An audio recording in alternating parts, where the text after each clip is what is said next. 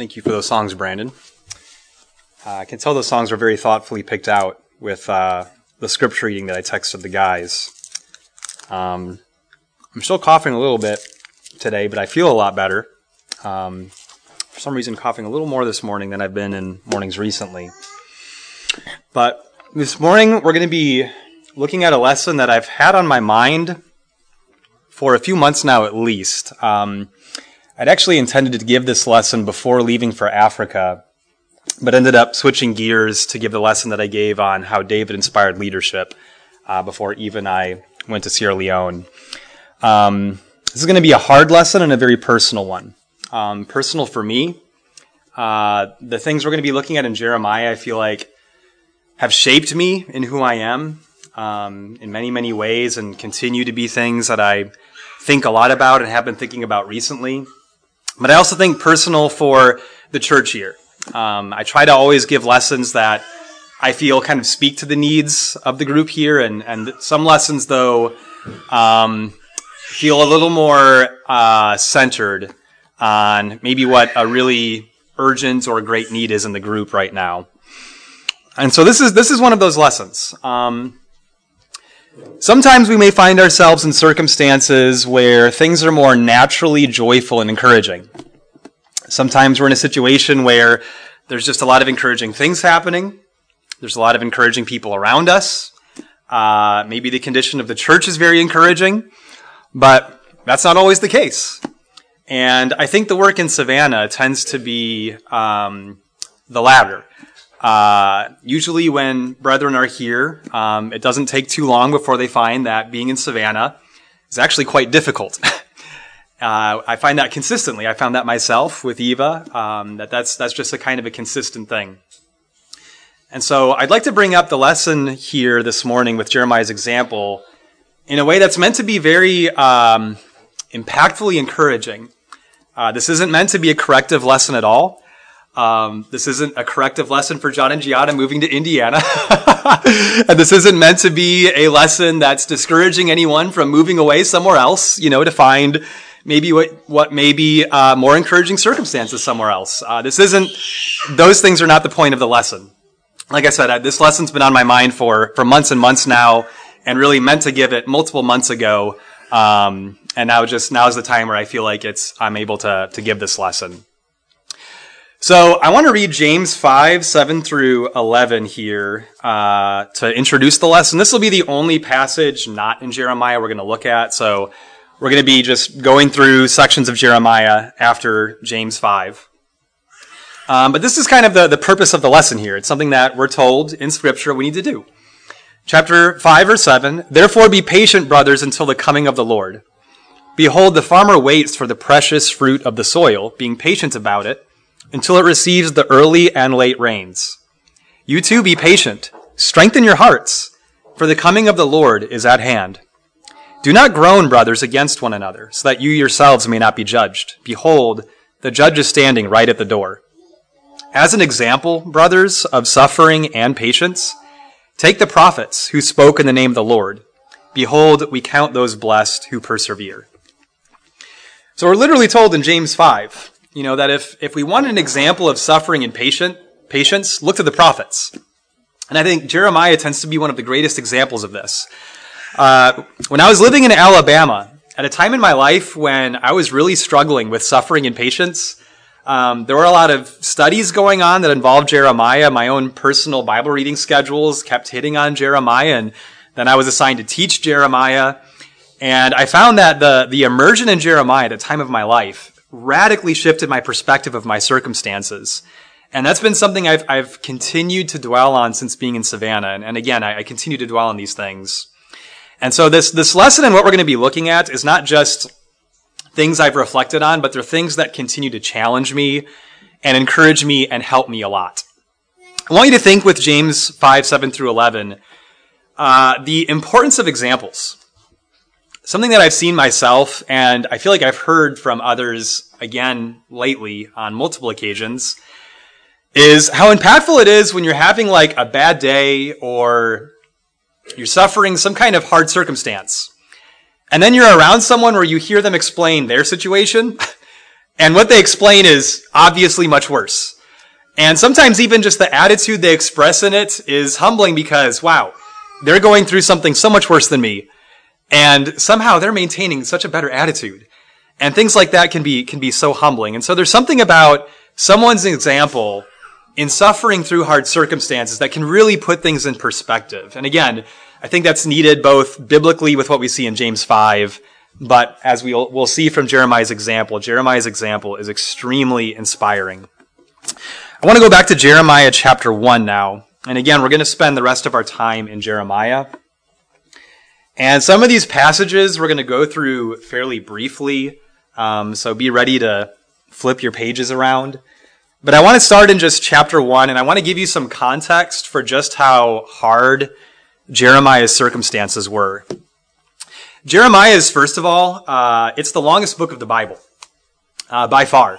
It doesn't have the most chapters, but it has the most words. And so if you are to list the lengths of books based on their word count, not chapter count, Jeremiah comes out as number 1.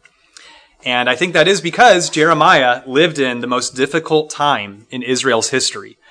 If you read with me verses 1 through 3 here, the words of Jeremiah, the son of Hilkiah, of the priests who were in Anathoth in the land of Benjamin, to whom the word of Yahweh came in the days of Josiah, the son of Ammon, king of Judah, in the 13th year of his reign. And it came in the days of Jehoiakim, the son of Josiah, king of Judah, until the end of the 11th year of Zedekiah, the son of Josiah, king of Judah, until the exile of Jerusalem in the 5th month. And when it says the exile of Jerusalem, what that means is the destruction of Jerusalem by Babylon, the eradication of the city and the people.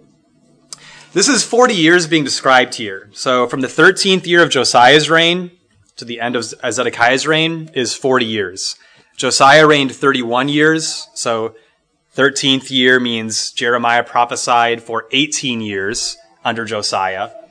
But then the last 4 kings after Josiah was Jehoahaz for 3 months, Jehoiakim for 11 years, Jehoiachin for 3 months, and Zedekiah for 11 years. So it's 311 equaling 22 years, 18 plus 22, 40 years. That's a long time. And Jeremiah, through this time frame, wasn't martyred or anything like that. And I would argue to you that that actually made his ministry as a prophet harder in a lot of ways. So 40 years during the final period of time of this phase of Judah's existence. And I would argue that this is the most difficult time. Literally in all of Judah's history, all of Israel's existence, there's no other time in their existence that would have been more difficult to endure than this time, which again, I think is why this is the longest book of the Bible. And then verses 4 through 10. So I'll read this here and then just make a brief comment about it. Now the word of Yahweh came to me saying, "Before I formed you in the innermost parts, I knew you. Before you came out from the womb, I set you apart. I have given you as a prophet to the nations." Then I said, "Alas, Lord Yahweh, behold, I do not know how to speak because I am a youth." But Yahweh said to me, "Do not say I am a youth, because everywhere I send you, you shall go, and all that I command you, you shall speak. Do not be afraid of them, for I am with you to deliver you, declares Yahweh."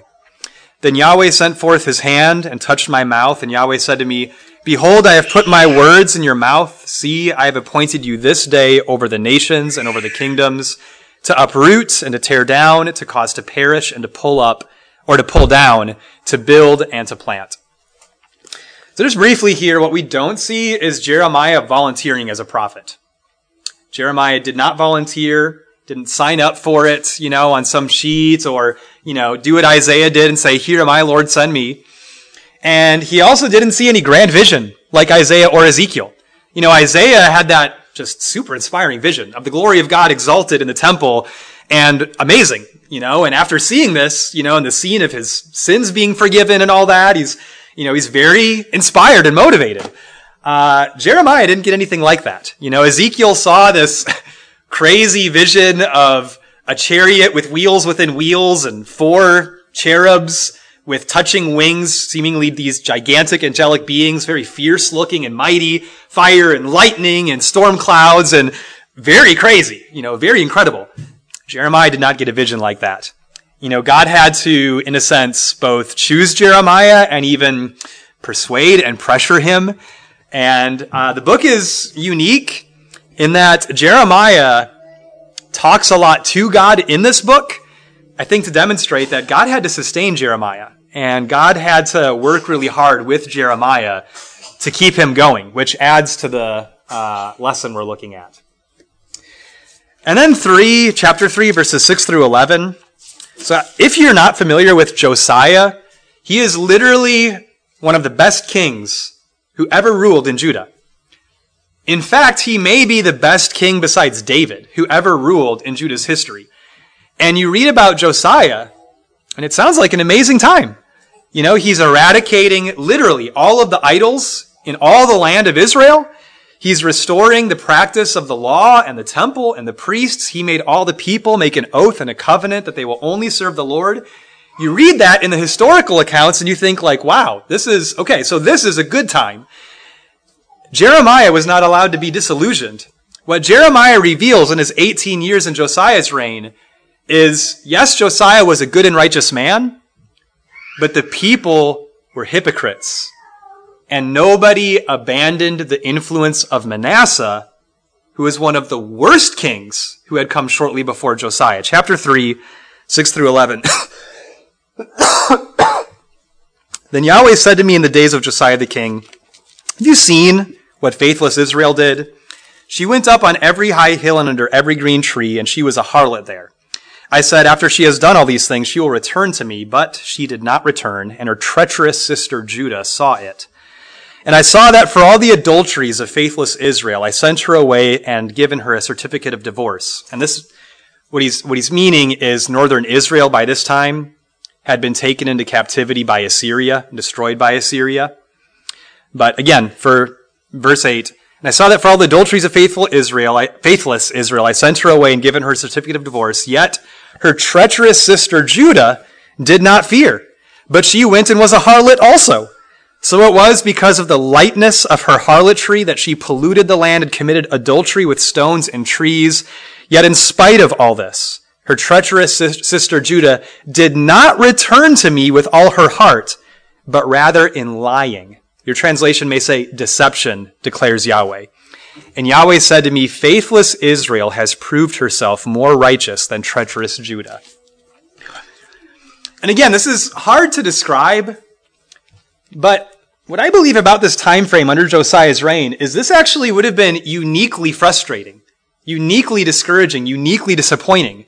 That it seems like so many good things are going on with Josiah the king, and yet Jeremiah has to enforce and even aggressively enforce. None of you have changed. God's wrath is still coming. You are still adulterers, and in your hearts, you are still idolaters. No one's sorry. No one's different. You're still the same people. And you imagine with Josiah doing these things, the people making a covenant with God, how bad Jeremiah would look. And who's this guy who's, raining on our parade as all of these great things are happening? And so Jeremiah, this would have been very frustrating, very disappointing, and we see this play out throughout the book. He was also persecuted heavily during this time. Again, what appears in the historical accounts to be such a good time, when you intimately zoom in with Jeremiah, that's not the case, not at all. Chapter 16, we're just going to very briefly touch on a couple things here. Turn to chapter 16. Verses 1 through 8. Something unusual that you may not know about Jeremiah is in chapter 16, verse 2, God actually forbid Jeremiah from getting married. Because you could think maybe Jeremiah had some encouraging relationships to help him along. Maybe he had a good support system, even if that was just maybe one or two people. It wasn't the case. In verse 2, God told Jeremiah, you are not allowed to get married. You're not allowed to have kids. And verses 3 through 4, he emphasizes it's because the place is so corrupt. You are not to choose a wife from this place because these are horribly corrupt people. You are not to raise children in this place. Well, in verse 5, God says you're not allowed to go to funeral homes. You're not allowed to comfort the people who are mourning because they're all wicked. You're not allowed to associate with them. In verse 8, God says you're not allowed to rejoice with them. You're not allowed to have feasts with them. What God is saying is, Jeremiah, you're not allowed to have a wife. You're not allowed to have friends. You're not allowed to have any social associations with anybody in this land. Jeremiah was not allowed the luxury of having encouraging associations where he lived. It's not wrong, of course, not wrong, to want to be somewhere because that's where family is or that's where our loved ones are. Nothing about that is wrong, and that can be a very good thing. But again, we might find ourselves in circumstances where we don't have that. Jeremiah didn't have that. And what Jeremiah did not need were those relationships to perform his ministry. And before I go on, I'm going to point out some hard things about Jeremiah, hard things that have helped me. And I'm going to say them strongly, and I don't mean for them to come off as sounding corrective or accusatory. So just keep that in mind. I mean for all of this to just be encouraging as we consider the nature of Jeremiah's amazing example. The point I'm just trying to make is Jeremiah did not have the luxury of what we often consider needed in terms of helping us endure difficult situations. So the point is this, that Jeremiah endured the most excruciating slow burn of all of Israel's history.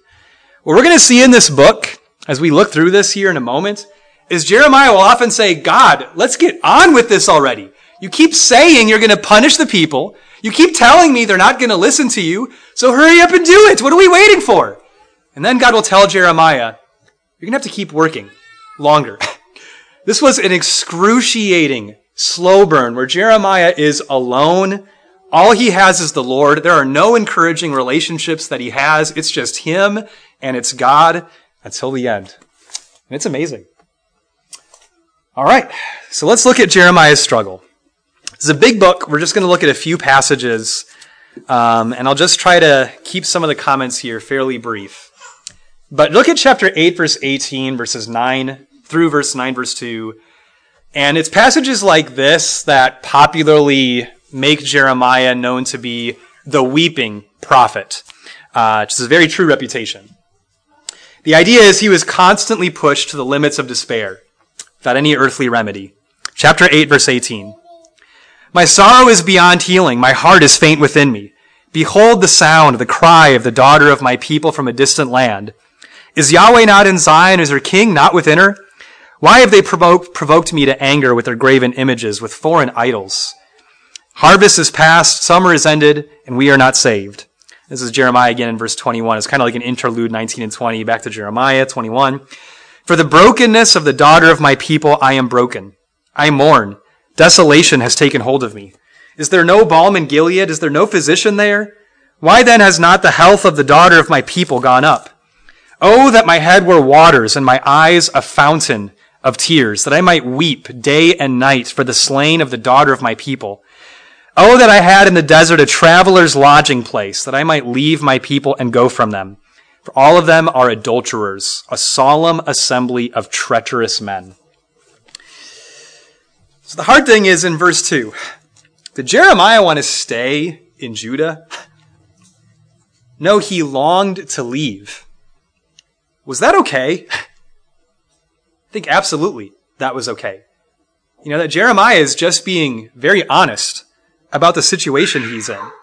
It's so bad that if he had the option to leave, he would take it. But the amazing thing is we're going to see so many lessons from Jeremiah's example in that he stays. Satan works through emotional suppression and superficial solutions. Something we see in Jeremiah, not only in his book, but in the book of Lamentations, is extreme emotional honesty. And it's not just some worldly sense of just talking out loud. As we already saw, but as verse 3, you may notice verse 3 has a quote at its beginning, because he talks and then God talks, and it's just interlaced very seamlessly between Jeremiah talking and God talking. The idea is God is filtering Jeremiah's emotions. Jeremiah is bringing these very difficult, very disparative emotions to God. And God has proven he can filter feelings that can weaken us spiritually. They can weaken our resolve, weaken our focus, weaken our motivation, weaken our sense of encouragement. I want to illustrate it this way. Eve and I, in our home, we have a water filter attached to our sink. Why do we have that? Is water bad? But can water unfiltered Savannah water, where we were in Africa water. If you don't treat that water or filter it, can it sometimes make you sick? Actually weaken you and do bad to you? Yes. Does that mean water is bad? No. It just means you're aware that if I don't filter this, something bad could happen with this. This could impact me negatively. Jeremiah's emotions here are not a bad thing. When we feel emotions that are as strong as this, it's not a bad thing. But those emotions, if they are not filtered through the Lord, if we don't learn the discipline of learning how to pour out our hearts to the Lord, to bring things to Him, to compare things with His example, to compare things to His grace, to think deeply and richly about who He is, the kind of people He's called us to be, these strong emotions can weaken us, or they can strengthen us. I'll tell you this, something very personal. I'll say ahead of time, I mean this in a good way. Eva and I frequently talk about how hard the work is in Savannah.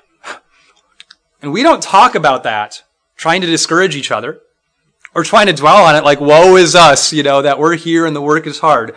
We talk about it to fortify our resolve, to deal with the reality of where we are, and to encourage each other to deal with the reality of what it is to be here, so that we're not, inwardly, secretly kind of becoming discouraged about the reality of the situation. I think we can acknowledge how hard things are and have that actually be something that fortifies us and gives us a greater motive and a greater resolve. That's what's happening here with Jeremiah. In chapter 18 through 9:2, Jeremiah is not diminishing. He's not growing discouraged. He's not going to withdraw from Israel. He's not going to lose his motive to continue on his mission. He's not going to wither away in his emotions. Because he brings it to the Lord as honestly as he does, and he filters it through the Lord, he finds greater strength, greater motive. Chapter 12, 1 through 6.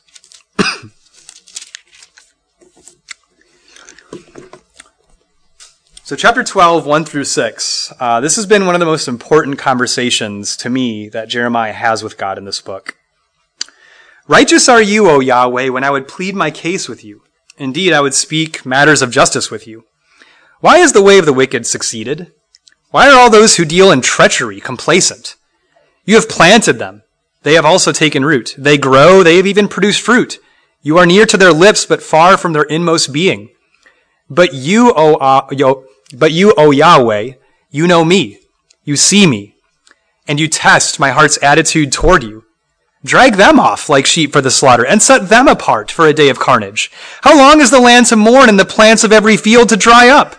Because of the evil of those who inhabit it, animals and birds have been swept away, because men have said, he will not see our latter ending. So stop there. You see what Jeremiah's struggle is?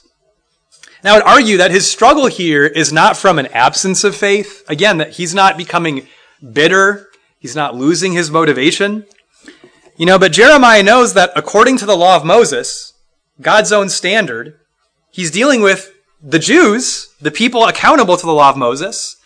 And what God is saying, all of these people deserve punishment, and I am bringing that punishment.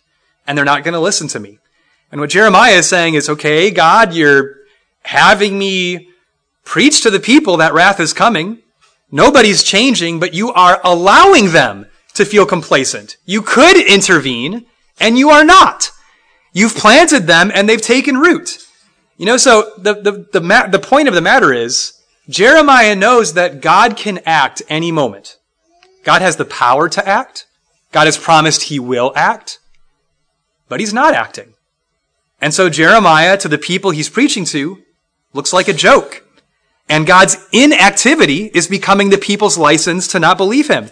And verse 4, this land that's supposed to be this inheritance for Israel is withering away. This land of milk and honey. How are they ever going to return back here one day if the land just withers and dries up completely? It's just getting worse and worse and nothing's getting better. Again, a hard thing about this. Did Jeremiah have the luxury of having an environment he enjoyed? I love coffee shops in Savannah. That is something I really enjoy here. I really love going to coffee shops and doing my studies there. There were no fun coffee shops for Jeremiah to go to. There weren't just fun sports activities for him to participate in. There weren't hobbies that could take his mind off of these things. There was nothing to give Jeremiah any relief or any joy. There was nothing Jeremiah can point to and say, yeah, my work as a prophet is bad, but at least I've got this hobby, that I'm able to invest in. And again, like I keep saying, does that mean our hobbies are bad? The activities we enjoy are bad? It doesn't mean that at all. What it means is we've got to be careful that we don't think that we absolutely depend on those things in order for us to have a sense of mission and contentment and joy, because Jeremiah did not have those things. Jeremiah was stuck in misery that was only going to get worse and worse. And look what God has to say about this. God could have said, you know what, Jeremiah, I'm sorry. I'm sorry I've made things so hard. I'm sorry for where you are. There, little guy. Let's ease up on it. No, verse 5. If you've run with footmen, they have tired you out, then how can you compete with horses? If you fall down in a land of peace, how will you do in the thicket of the Jordan? Even your brothers and the household of your father, even they have dealt treacherously with you. Even they have called aloud after you.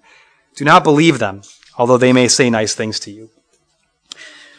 What I have on the board here is God had more strength to give Jeremiah than he realized was even possible. In Jeremiah's mind, it's like, we've reached the limit, God. We cannot go any farther than this. I don't know what you're doing, but it's got to stop here. What God has to say is, we're just getting started. It seems like the narrative shifts in chapter 20 to now getting to a new king. It seems like chapter 12 is still in the reign of Josiah, still in the beginning of Jeremiah's ministry. What Jeremiah had to realize, God was willing to exhaust the land for his people. If God had to make the choice between letting the land go and letting his people go, what Jeremiah didn't realize is that was an easy choice to God. God's going to let the land go. And God's not going to let the land go easily. This is going to happen slowly. It's going to deteriorate from famine after famine as God uses it as a resource to try to reach his people.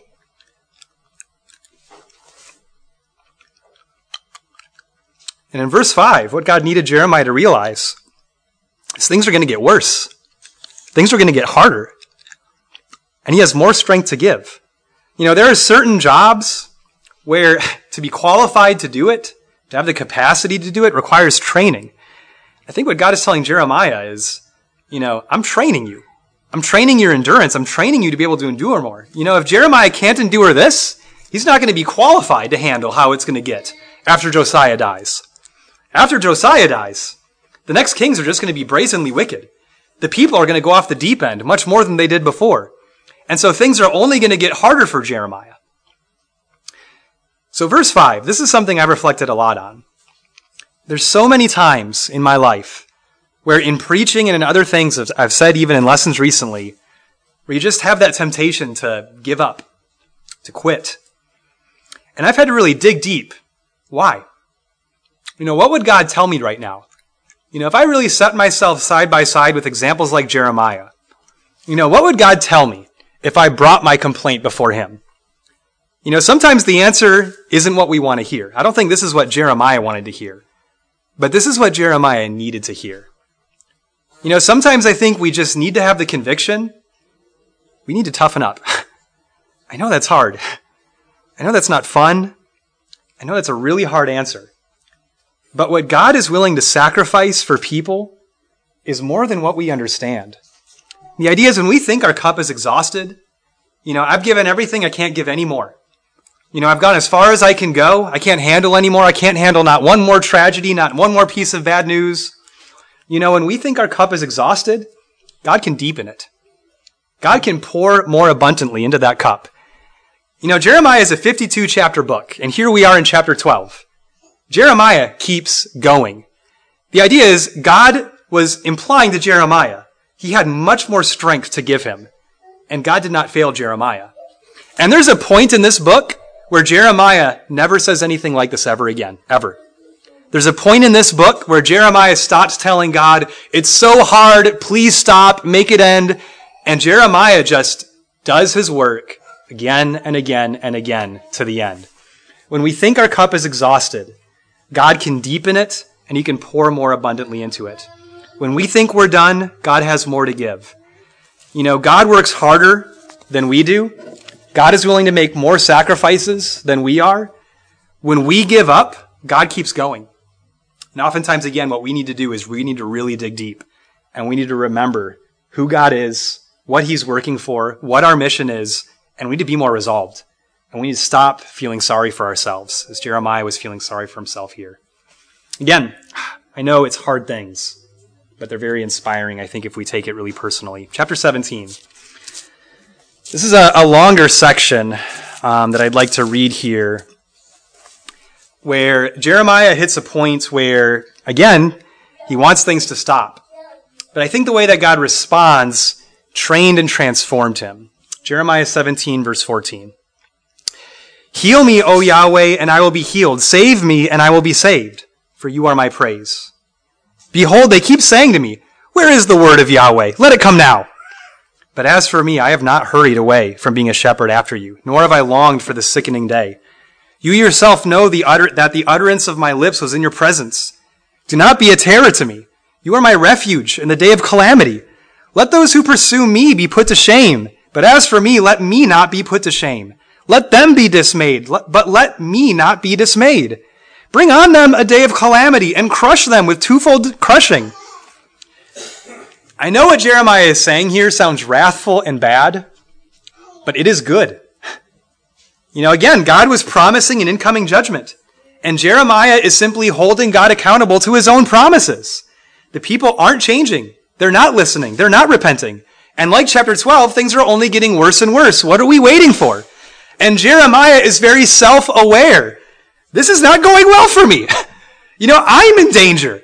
I'm in danger of losing my soul. I'm in danger of dying because they're conspiring against me. Look what God tells Jeremiah to do in verse 19. And think about this as a response to Jeremiah. Thus Yahweh said to me, go and stand in the public gate, through which the kings of Judah come in and go out, as well in all the gates of Jerusalem, and say to them, listen to the word of Yahweh, kings of Judah and all inhabitants of Jerusalem who come in through these gates. Thus says Yahweh, take care of yourselves, and do not carry any load on the Sabbath day or bring anything in through the gates of Jerusalem. You shall not bring a load out of your house on the Sabbath day, nor do any work, but keep the Sabbath day holy, as I commanded your fathers. Yet they did not listen or incline their ears, but stiffened their necks in order not to listen or receive discipline. But it will be, if you listen carefully to me, declares Yahweh, to bring no load in through the gates of this city on the Sabbath day, but to keep the Sabbath day holy by doing no work on it. Then there will come in through the gates of this city kings and princes sitting on the throne of David, riding in chariots and on horses, they and their princes, the men of Judah and the inhabitants of Jerusalem, and this city will be inhabited forever. And they will come in from the cities of Judah, from all around Jerusalem, from the land of Benjamin, and from the Shephelah, from the hill country, from the Negev, bringing burnt offerings, sacrifices, grain offerings, and frankincense, and bringing sacrifices of thanksgiving to the house of Yahweh. Think about this. As Jeremiah is crying out to God, let's end this. Bring on the people what you've been promising. In response, God says, I want you to go back. I want you to go in Jerusalem, and I want you to tell those people that you're calling out to me to destroy. And I want you to tell them that if they just keep the Sabbath right now, which, by the way, God's argument with the people through Jeremiah has not been the Sabbath. It's been change your ways and your deeds, your idolatry hidden in your heart. And God makes this incredible compromise here. He tells Jeremiah, go and tell the people, if you just keep the Sabbath, I will heal you, I will bless you, and this city will remain forever and become better than it ever was before. How do you think that would impact Jeremiah? As you imagine him crying out to God as he did in those verses we read in 14 through 18. And then he walks to Jerusalem and he sees those people and he tells them, you can change right now. All you have to do is keep the Sabbath. Why would you not want to rest on Saturday and take a day off? It's mutually advantageous. God just bends over backwards to create new opportunities. I think the idea is this. Constantly reinvesting in people through hope is critical to endurance. You know, something I've thought a lot about in 1 Corinthians 13 when it's listing qualities of love, some of the most unusual and hardest to understand is how love hopes all things and believes all things. Have you thought about that? What does it mean to love someone and hope all things and believe all things? Not just love them as in I'm trying to do something to you and, you know, when I don't get the return I look for, it's just disappointment. Wow. You know, you imagine to Jeremiah, so much disappointment with God's people. Nothing but disappointment. But I think there's something about this where God just keeps assuring him, reinvest, go back, keep working with them, keep talking to them, keep preaching to them. And that reassurance, all they've got to do is keep the Sabbath and I will bless them. They can change. You know, again, there's this ironic tension where God tells Jeremiah they won't listen, but here in other places, God says, but they can listen and I will bless them. The idea is, I think if we're struggling with despair, sometimes what we need to do is we need to reinvest in God's people. 2 Timothy chapter 2, you don't need to turn there. We're just focusing on Jeremiah. But in 2 Timothy chapter 2, he tells Timothy, for this reason I endure all things for the sake of the elect, so that they also may obtain the salvation which is in Christ Jesus and with it eternal glory. Timothy in 2 Timothy was suffering discouragement, and it seems like he was becoming demotivated as an evangelist. Paul tells Timothy, you need to reinvest. You've got to endure for God's people. Keep preaching the word to them. Hope all things, believe all things. You know, sometimes what we need to do is we need to think about people differently. And if we could just change our attitude about people, and I don't just mean brethren, I mean people in the world, and have a clearer sense of mission. You're here in Savannah because people need to be saved. You're here in Savannah because people are going to hell here. And we are lights in this community, and God needs us here, every single one. Is it hard here? Absolutely. But is God just looking for a smidgen of change in someone's heart to connect them to a Christian who knows the truth? Absolutely. Is that worth enduring for? Is that worth having a hard life for? When you get to heaven, if there's someone like Paul Johnson there, because you were willing to endure a hard place, is it worth it? Because your family's not here. Because you don't have activities you enjoy enough here. There could be someone in heaven who's there because you toughened up and you loved people. I don't mean for that to sound accusatory. I just mean for this lesson to be very encouraging. As we look at, this was Jeremiah's life. This is how he was trained to think. And he's one of the greatest examples of a prophet. Chapter 31. 16 through 26.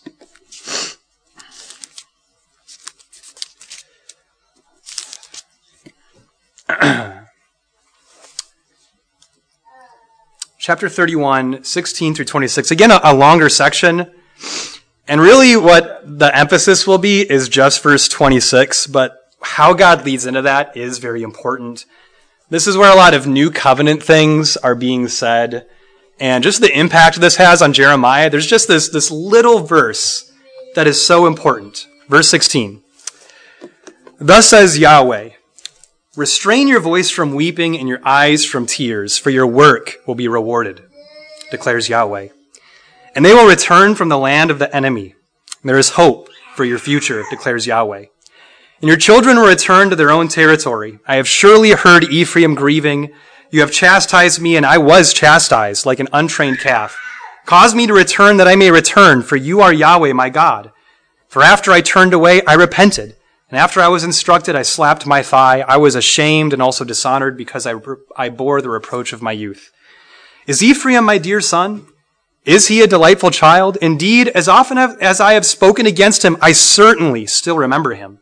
Therefore, my inmost being yearns for him. I will surely have compassion on him, declares Yahweh. Set up road marks for yourself. Place for yourself guideposts. Set your heart to the highway, the way by which you went. Return, O Virgin of Israel, return to these your cities. How long will you go here and there, O faithless daughter? For Yahweh has created a new thing in the earth. A woman will encompass a man. A weird statement, but I think it just means God's bride will pursue him, which I think is what we see in Jesus and with the church. 23, thus Yahweh of hosts, the God of Israel, thus says Yahweh of hosts, the God of Israel, once again they will speak this word in the land of Judah and in its cities when I return their fortunes. Yahweh bless you, O abode of righteousness, O holy hill. And Judah and all its cities will inhabit it together, the farmer and they who go about with flocks. For I satisfy the weary soul and fill up every soul who wastes away. Verse 26. This is Jeremiah speaking here. At this I awoke and looked, and my sleep was pleasant to me. Really strange verse 26. Like, why is it telling us Jeremiah woke up and had a good sleep? And I think it's the idea that Jeremiah was genuinely and very practically encouraged by this. You know, Jeremiah had such a hard life, filled with so much despair. And with all of these promises of hope here, what Jeremiah is saying, this gave me the refreshment that I needed. You know, so in chapter 17, we need to be pushed to put more hope in people, not because of who they are, but because of what God can do. How much God loves people, how much God bends over backwards to seek opportunities to reach people. And in chapter 31, we need to find encouragement from the guarantee of what God is going to do and what he was going to do here. Here, Jeremiah is seeing behind the veil, the big picture of God's promises. And he was dwelling on them in a way that was critical to his endurance. You know, God is assuring Jeremiah, your work is not in vain. And mind you, Jeremiah would not see the real result of what he's being promised here. I'll tell you what this looks like for me, for Eve and I, in a personal way, if you'll bear with me. When I was in Africa, I had a really strange conversation with Dan. We were talking about what is biblical success, which was encouraging, but he asked a question no one's ever asked me before. He asked if everybody moved away while you were in Savannah and the church had to disband completely, would you consider that to be a failure? And when he asked that, my immediate thought was, yeah. You know, if the church disbanded while I was in Savannah, yeah, I would feel that that's a failure. And his point was, in response, no, it would not be a failure. And his point was that in God's view of what success is, you know, if you've been trying to do the right thing, if you've been trying to do the work of an evangelist to encourage the brethren, if you've been trying to reach the community, but you're just not able to make more connections with people in the community, and if people leave edified and spiritually stronger than when they came to that church, in God's eyes, is that a failure or is that a success? You know, Jerusalem would fall while Jeremiah was there. After he's preaching for 40 years, relentlessly pleading with the people as God is exhausting every option.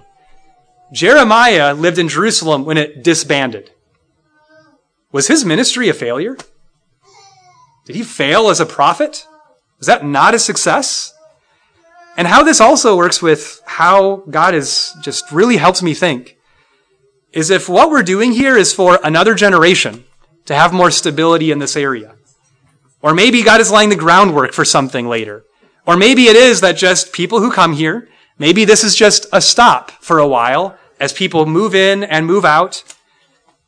Is that okay? I would say yes.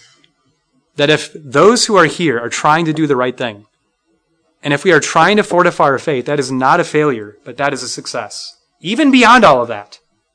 1 Corinthians 15, in talking about the reality and the guarantee of the resurrection, and the bigger picture, not just what God is able to do temporally, but what he is doing eternally. Paul assured the Corinthians that we can be steadfast, immovable, always abounding in the work of the Lord, knowing that our labor is not in vain in the Lord. That at the very least, but also at the very most, God will ensure that every sacrifice we make is rewarded and recompensed in the resurrection. When Jeremiah dwelt on the big picture, it refreshed him and encouraged him. What we need is to focus less on the immediacy of reward. You know, things aren't fun enough now. They're not good enough now. They're not encouraging enough now. You know, when we struggle with those thoughts, the reality of those thoughts, what we really need to do is not ignore it as if that's not real, right? Jeremiah's hard time was real, but that needs to be balanced with maybe a greater reality of how God in his power is able to redeem the temporary for something greater and more eternal. Finally, chapter 40, verses 1 through 6, and this will be the last passage. This to me is the greatest hidden gem in Jeremiah. And this has impacted me as much, if not more, than any of these other passages, 41 through 6. Jerusalem's been destroyed. Babylon's done it. Chapter 39 is the review of the destruction of Jerusalem. So chapter 40 is kind of like a time beyond that. Chapter 40, verse 1, the word which came to Jeremiah from Yahweh after Nebuzaradan, captain of the bodyguard, had released him from Ramah, where he had taken him bound in chains among all the exiles of Jerusalem and Judah who were being exiled to Babylon. And the captain of the bodyguard had taken Jeremiah and said to him, Yahweh your God promised this calamity against this place, and Yahweh has brought it on and done just as he promised. Because you people sinned against Yahweh and did not listen to his voice, therefore this thing has happened to you. So now behold, I am freeing you today from the chains which are on your hands. If it is good in your eyes to come with me to Babylon, come along, and I will set my eyes to look after you. But if it is displeasing in your eyes to come with me to Babylon, never mind. Look, the whole land is before you. Go wherever it seems good and right in your eyes to go. But as Jeremiah had not yet set out to return, he said, return then to Gedaliah, the son of Ahikam, the son of Shaphan, whom the king of Babylon has appointed over the cities of Judah, and stay with him among the people, or else go anywhere that is right in your eyes to go. Point of this is, in the end, we saw in chapter 8, Jeremiah wanted to get away, get out of town. In chapter 40, this is at the end of all of this work Jeremiah has done now, 40 years. What happens in these few verses is the officer of Babylon says, you're free. Go wherever you want. We'll bless you. We'll take care of you. There's exiles in Babylon, guaranteed in Babylon. Jeremiah would have a good welcome among the Jewish people. It says you can go wherever you want. What does Jeremiah choose to do? Stay with the people who had been persecuting him, hurting him, discouraging him. And so the officer of Babylon says, fine, go back then to Judah, to the person that God is, or that Nebuchadnezzar has put in charge of the exiles there. And they go to Egypt. Jeremiah goes with them. And what does Jeremiah do? He just keeps preaching to them. In the end, Jeremiah chose the harder path, even when the option was given to him to take an easier way out and for relief. Now again, I'm pointing this out. It's not that we can't choose to be somewhere that's easier. None of those things are wrong. But when we are in a hard place, and it doesn't have things that bring us worldly joy, when we struggle to find encouragement from our environment, or maybe even from one another. This is a small group. It's hard to, even numerically, give each other what's emotionally needed to stay encouraged. But wow, Jeremiah had been so trained by God, he became a masterpiece of his handiwork. Jeremiah chose to stay with the people who had made his life miserable for 40 years, knowing that he was their access to God's mercy. And again, as they go to Egypt, and Jeremiah tells them, don't go to Egypt, God will judge you there. They go to Egypt. And in Egypt, Jeremiah tells them, God's going to judge you here. And I think Jeremiah, again, he's choosing to be their avenue to God's mercy. This has been a very long lesson. I'll try to wrap it up here. The idea is, as good as this example is, this is just a thread of Jesus coming into the world. Did Jesus come into the world thinking, there's a lot of fun stuff there. I think I'm really going to enjoy my time coming into the world. That's not Jesus' mission. It wasn't his mentality about coming into the world. Jesus came here because it was going to be hard. And he fortified himself through his ministry to endure hardship. He was mission-minded. And I want you to think, having Jesus as our example, having access to salvation in God's Spirit, if God could do this with Jeremiah, who only knew a shadowy sense of what God was doing, who didn't have a local church of people who were trying to do the right thing, if God could do this with Jeremiah and teach Jeremiah these things, how much more can he do for you and me through Jesus? Listen, we've got to raise the bar. We've got to raise the bar for ourselves. It's not so easy to exhort each other in these ways. I think there just has to be a sense of personal conviction. We really raise the bar. And when we get weary or tired, we really try to reflect on biblical examples and we dig deeper. I know that's hard. I know that's not an easy answer to how hard Savannah can be. But we've got to consider these things, and it will be a blessing. If you'll pray with me, we'll end the lesson here.